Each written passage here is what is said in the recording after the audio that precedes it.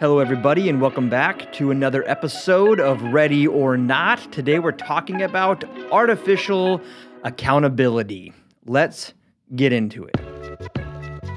Alrighty, everybody. Today, we are going to be talking about accountability groups, accountability partners, and should you have them. Okay, now before you get too frustrated or nervous, full of fear, I absolutely believe in accountability, but I believe in biblical accountability. I believe in accountability that brings health and strength and encouragement and direction. And I can tell you from the outside looking in, which I think sometimes is the best perspective, so many versions of accountability and the destruction or the lack of momentum that exists in people's lives because it is a counterfeit version. It's an imitation of what should really be going on. Talk about imitation. I remember, years ago now, my wife, right, my whole family really, but we love, crab legs. You can go to the store, pick them up, boil them up, and boom, you're good. And for her birthday, we cooked steak and crab, and I thought, I'm going to change it up. And instead of getting crab legs, I bought this crab meat that was already packaged, and I was going to go home, just warm it up. Turns out, you probably would have known this, but I was slow to figure it out. It was imitation crab. It's not real. It is not real. Looks real, tastes good, unless you warm it up, and it is not a pleasant experience. So a birthday she'll probably never forget, but maybe not for the right reasons. So it looked good. Initially, it would have been good, but then when you treat it like it's the real thing, it leaves a very funny taste in your mouth. And a lot of times, accountability groups or accountability partners, you don't see the fruit that you would expect to see from these relationships. And when you read about this kind of stuff in the Bible, it's like, well, why isn't there greater strength, greater traction when it comes to overcoming sins or making it through different valleys and trials in life? And I'm telling you, I've seen accountability done wrong so many times. And so I just want to share with you guys a couple of things that are counterfeits or imitation and that you need to steer away from. And next week, we will get into the healthy version of accountability.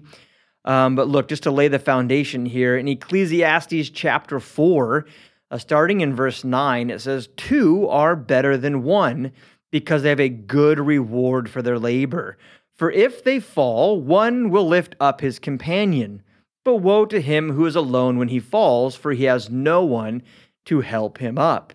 There's so much in here, so much in the Word about teaming up and doing life together. And look, I believe in that. A lone soldier may be effective in what they're doing, but they're not going to be able to do it for very long. If they fall or they're overrun by the enemy, there's no one there that has their back. But under this idea of doing life together, of being where if you fall and there's no one there to help you up, there's some interesting dynamics that have grown over time within this idea of accountability, okay? So yes, 2 are better than 1 if those 2 are doing the right thing and they are the right people. A lot of times, accountability is built around flaws, faults, and failures, and that is not a good foundation for accountability. If you find yourself in a relationship with someone or in a group of people, and it is primarily conversations about the flaws and the falls and the faults of life where you're always kind of focusing on the downfalls, that is not a healthy conversation to be having. That's not a healthy relationship.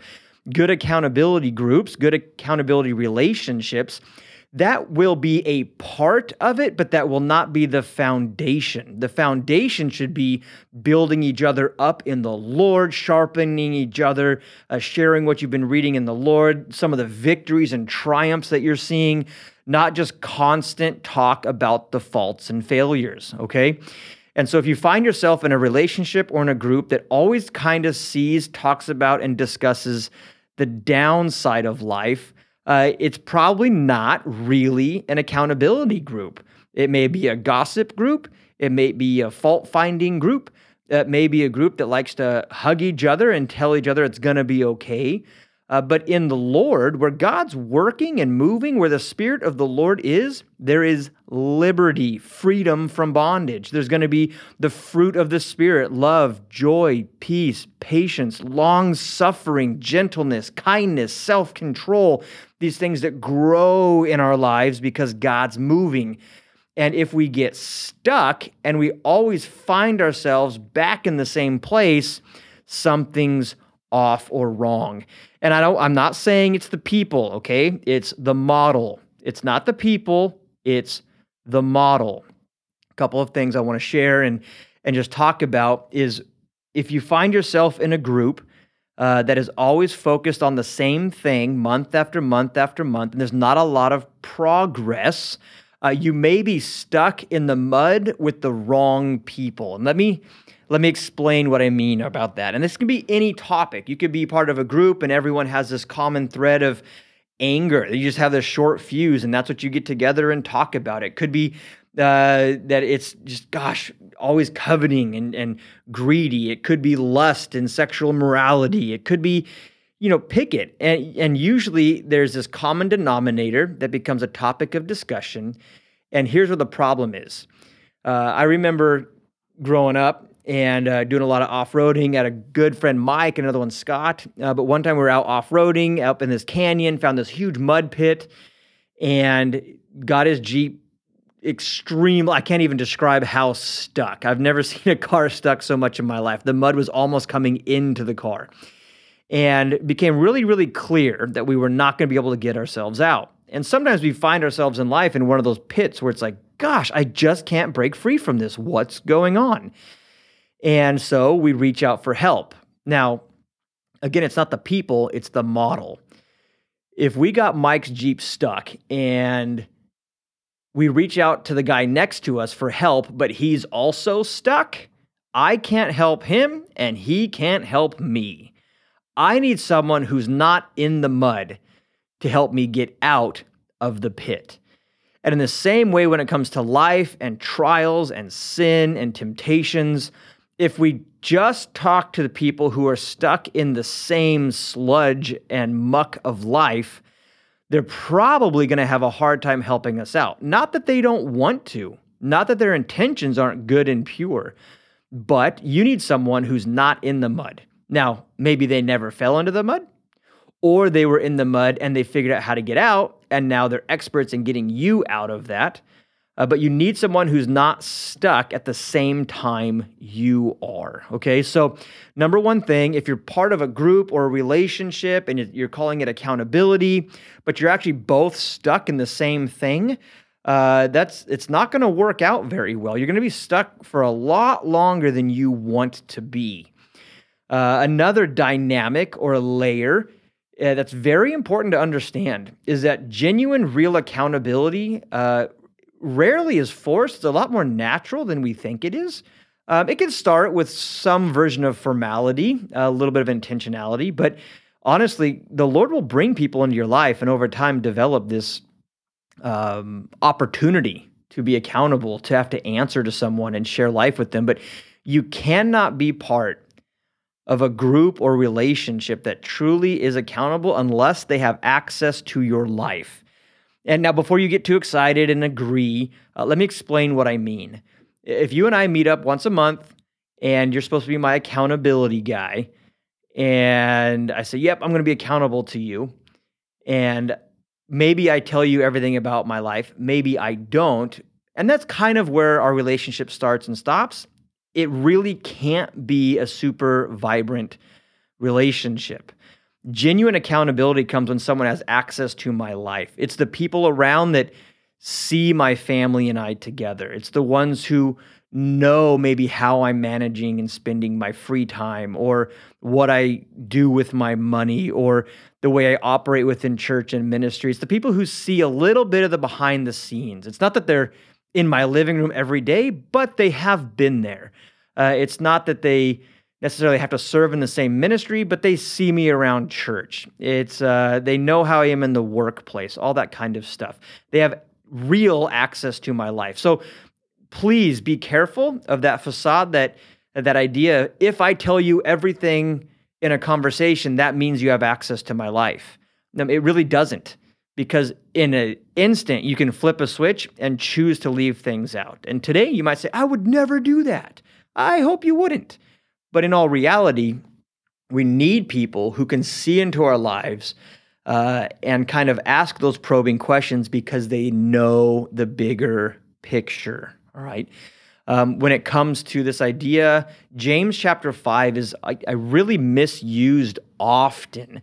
And please just be slow to this. And this is going to be an unfinished conversation. It's not super polished. I understand that. But these are just some key takeaways I really want you to be aware of. In James chapter 5, verse 16, a lot of people hang on this, but don't understand what it means. It says, confess your trespasses to one another and pray for one another that you may be healed. A lot of times people reference this like we're supposed to sit around and all confess. Oh yeah, I'm supposed to tell you all my trespasses, the things I've done wrong against God, all my sins, all my temptations. And if I confess those things, there will be healing. There is a time and a place to walk through this stuff with someone, but what James is talking about is a culture that was incredibly cruel to one another, that the upper class and the lower class were not getting along. There was grand mistreatment, even to the point it was so unhealthy that people were dying because of how cruel and mean the upper class businessmen were being to the laborers.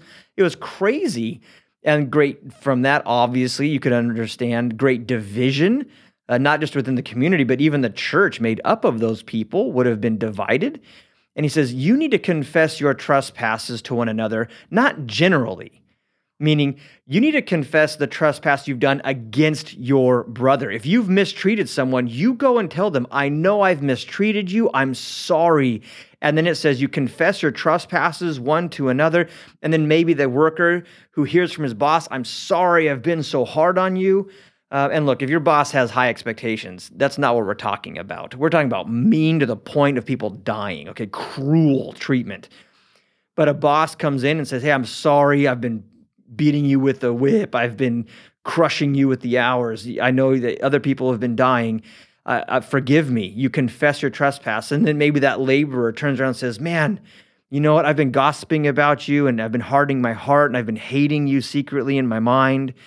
And there's this awesome exchange of confession about the sins towards each other personally. And it says, and pray for one another. So right there, pray for each other that you, the two people who have been sinning against each other, may be healed, that relationship. James 5:16 is actually more about restoration and reconciliation than it is about accountability. So look, go read James 5. Check it out. It's really interesting. But confess your trespasses one to another and pray for another that you may be healed is not an accountability verse. It is a verse of reconciliation, restoration, forgiveness, and really moving forward in healthy relationships. Reality is in 1 John chapter 1, verse 9, if we confess our sins, he, Jesus, is faithful and just to forgive us our sins and to cleanse us from all unrighteousness, that we are accountable first to the Lord. I was talking about a minute ago and encouraging you guys, unless you have access to my life, we can't really do accountability. I'm accountable just naturally. I'm accountable to my wife. Hopefully, if you guys get married, you marry someone who has the courage to tell you when they're wrong, or at least when they think something's wrong. They feel like they have the freedom to bring up controversial topics, to make it known that there's a concern. And as hard as that is to hear from someone you love, it's very healthy. And I love the fact that my wife will bring up topics that she thinks, are important or she's questioning or unsure of. It was hard earlier on to have the humility and give her the room to do that, but I'm so thankful she did it. It was great. So There's a couple of people. I'm not accountable to a lot of people just because there's not a lot of people who are in my life and know me that way. But my wife's one. I have a couple friends that just know my family dynamics. They know me personally. They know my pitfalls. They know the things that light my fuse. And I'm thankful for them because they'll, as I'm sharing stuff, they'll say, I understand what you are saying, but do you think God would say the same thing? Like, well, no. And they'll question my motives. They'll question my statements. They'll question my observations. And it's great. It's great, but it comes from people who have access to your life, not just a conversation around a table. Look, 1 Timothy chapter 6, we're told, right, to confront each other, and that's where discipleship groups are great. We're to confront things, we're to encourage each other, we're to provoke each other towards godliness, we're to build each other up in the Lord. There are so many good things that come from a small group, but accountability may or oftentimes may not come from that. So just understand the purpose of your small group. Is it founded upon faults and failures, or is it founded upon truly discovering more and more about Jesus and growing in your faith? Do the people that you think you're accountable to actually have access to your life? Don't just sit around, confess sins, and feel like that did it, all right? Matthew chapter 7, verse 3 through 5, I think it is. Matthew chapter 7, verses 3 through 5, talks about this interesting dynamic that there's going to be specks and logs in our life. It says, why do you look at the speck in your brother's eye, but do not consider the plank in your own eye? Or how can you say to your brother, let me remove this speck, this little particle of dust from your eye, and look, a plank, that means a beam, is in your own eye. He says, you hypocrites, first remove the plank from your own eye, and then you will see clearly to remove the speck from your brother's eye. We're supposed to be involved in each other's lives in doing this, but our lives are supposed to be first pure and holy. Then we can help other people become pure and holy. This is the whole, you got to get out of the mud to help people out of the mud, okay? If you are out of the mud, man, start praying. Lord, who can I help? Who can I come alongside? Who can I encourage? Some closing thoughts here as we kind of land the plane and wrap this up.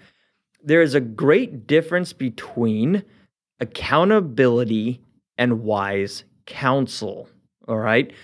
If you're in a small group or in a relationship, a friend, someone at your church, I don't know, but why there is a place for wise counsel. This is where you need to go seek that person who's got just a few more miles on them in the Lord. They're more mature, they're further along that walk of faith, and they can kind of show you the pitfalls, get you out of the valleys and over the mountaintops. And so just know there's a difference between accountability and needing wise counsel. There's times, even the people I'm accountable to, my wife or those couple of friends that are familiar with who I am and my family dynamics and work dynamics, I may be accountable to them, but there may be times where they're not going to be able to give me the answer. I need to go ask a pastor, someone who's older in the Lord. Like, hey, there's this weird dynamic. I think my friend's right. I think my wife's right. I can't figure out how to, shed this thing off my back. What do I do? And get some wise counsel from time to time. As needed, don't become obsessed with it, but as needed, there's safety in that. And the last thing, if you are part of that group that just kind of sits down and regurgitates and is kind of month after month after month stuck in the same thing, please be careful and know this. Familiarity will end up normalizing our flaws. Again, familiarity will end up normalizing our flaws. You get in a group and all 5 people have the same problem. Pretty soon it feels like, oh gosh, we all have the same problem. There's going to be a subconscious normalizing going on where you're like, oh, yeah, everyone probably has this problem. No, they don't. Just everyone you know does. Not every guy has a pornography problem. Not every girl has a gossip problem. Not every person has a greed for riches and wealth problem. It's just true. Not everyone has the same problem. So be careful. The familiarity can, unfortunately, normalize your sin. And that's not what you want. You want to have a hatred for it where you crucify that sin. Mutilate it is what Paul said to the Colossians. So look here. Accountability versus a discipleship group or relationship, very important. Just to kind of recap a couple things. In those groups, in those relationships, one, are they founded upon the flaws and faults of life, or are they founded upon growing in the Lord and occasionally dealing with faults and faults? Not falling for the illusion that they have access to your life because you're real with them in a conversation from time to time. They really do know and see you in that day-to-day setting. And guys, just knowing the relationships, but focusing on Jesus. Don't swap out a relationship for the Lord for a relationship with people. First, seek the Lord. Pray, read your Bible. Strange as it sounds, if you don't ever write, journal, I don't care if you type it out, write it out. When you go through interesting things, start writing stuff out with the Lord. Search the scriptures. Really pray. Which we should get into that in another topic, but seek the Lord first and the Lord's people second, always. But God bless you guys. We'll be back next week talking about the healthy and accurate version of accountability. God bless you.